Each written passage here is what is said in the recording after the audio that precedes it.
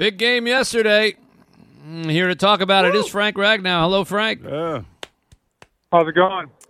Good. Yeah. This has to be as happy a Monday as you've had in a little while. Yeah, it's a good Monday. Yeah. Victory Monday.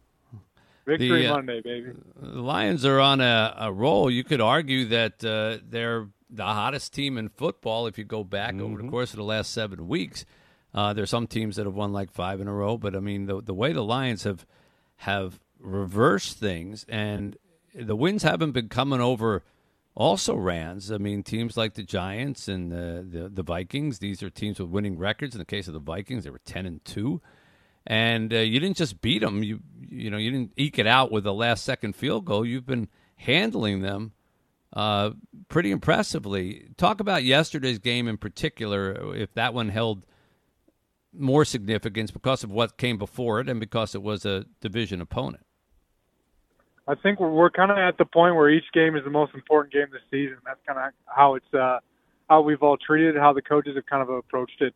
Starting with last week's game, it's kind of been playoffs for us. You know, you just got to keep winning one game at a time. And yesterday's game was just another example of that. And one thing that we really didn't want to happen, we didn't want them to win the division in our house, and we wanted to stand for that. And we're proud that we did that.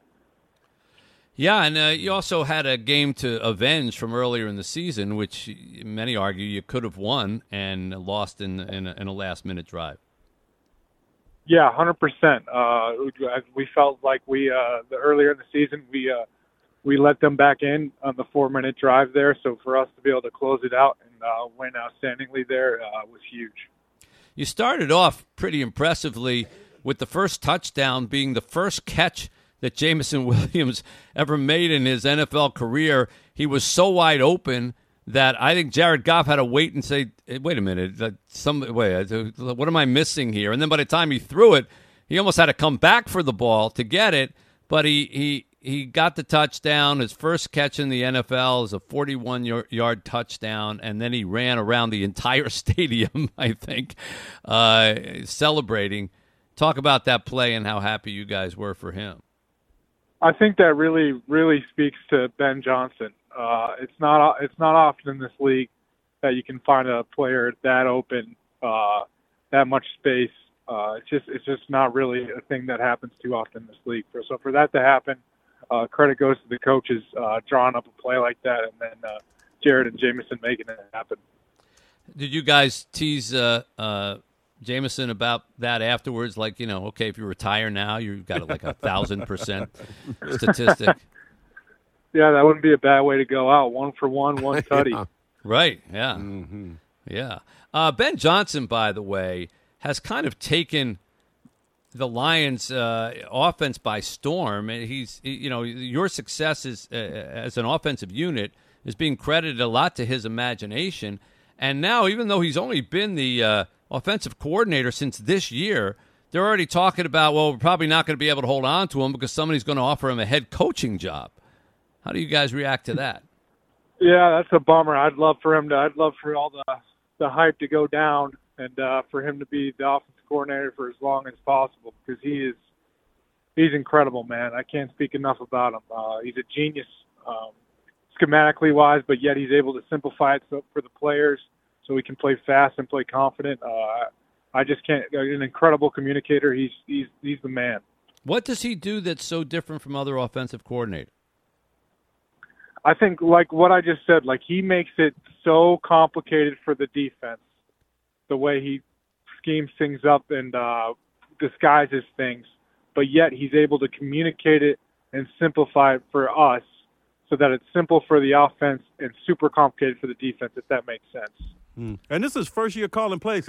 Campbell called him last year, right? So basically he's hit the ground running with you guys, and it looks like he didn't miss a beat. Yeah. I mean, we kind of knew he was bright right away when he was coaching the tight ends, when he was quality control when he first got here. He's always been a guy that's really impressed me. Yeah. Quality control. I always wonder what does that coach do? Like clean up the room? I always wonder what the quality control coach does. it's just basically an assistant coach. I don't really understand the title there. He makes sure that whatever they do, it's quality. It's quality. Yeah. So they're not buying the Costco potato chips. They're getting the name brand potato chips. That's quality control by Ben Johnson.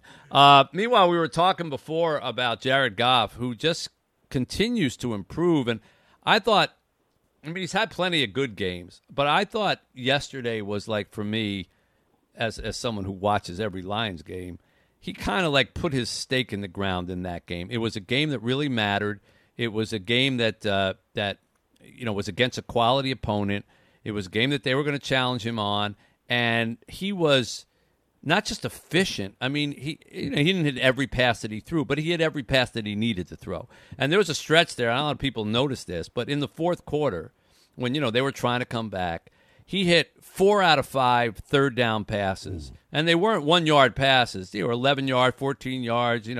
And he just kept converting the third downs with accurate throws. I mean, just right on the money kinds of throws. He ended up with 330 yards, 3 touchdowns. He hasn't had a pick in 5 games. Did that game to you? Was it a significant? Was it a milestone game in his sort of ascension to really being the man here in Detroit? I think. The past few games, man, he's been dealing, and it's been cool to see.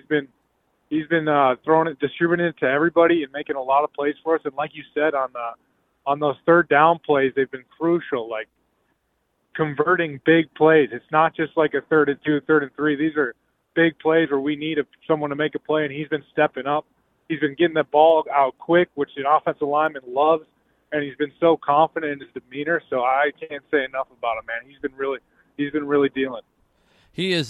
He's thrown to so many guys that I'm imagining you're now starting to get jealous that you have not caught a pass from him, because the last receiver he threw to yesterday was Penny Sewell, who's actually, I think, bigger than you, and he ran across in motion and got a pass and got a key first down.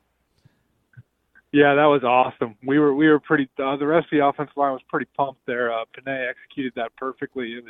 You love to see it. Did you know that was coming? Because Mitch, you might not know. They had to know it was coming. He was declared eligible to play before. Well, I'm saying they ran the play before when he ran across, and then it was like a timeout, and they went to commercial break. So they're sitting there. I mean, did you know the second one was coming after the first one? No, we had obviously game plan wise, we had talked about, like, we had a couple runs with the same motion and the kind of him blocking that guy on the end.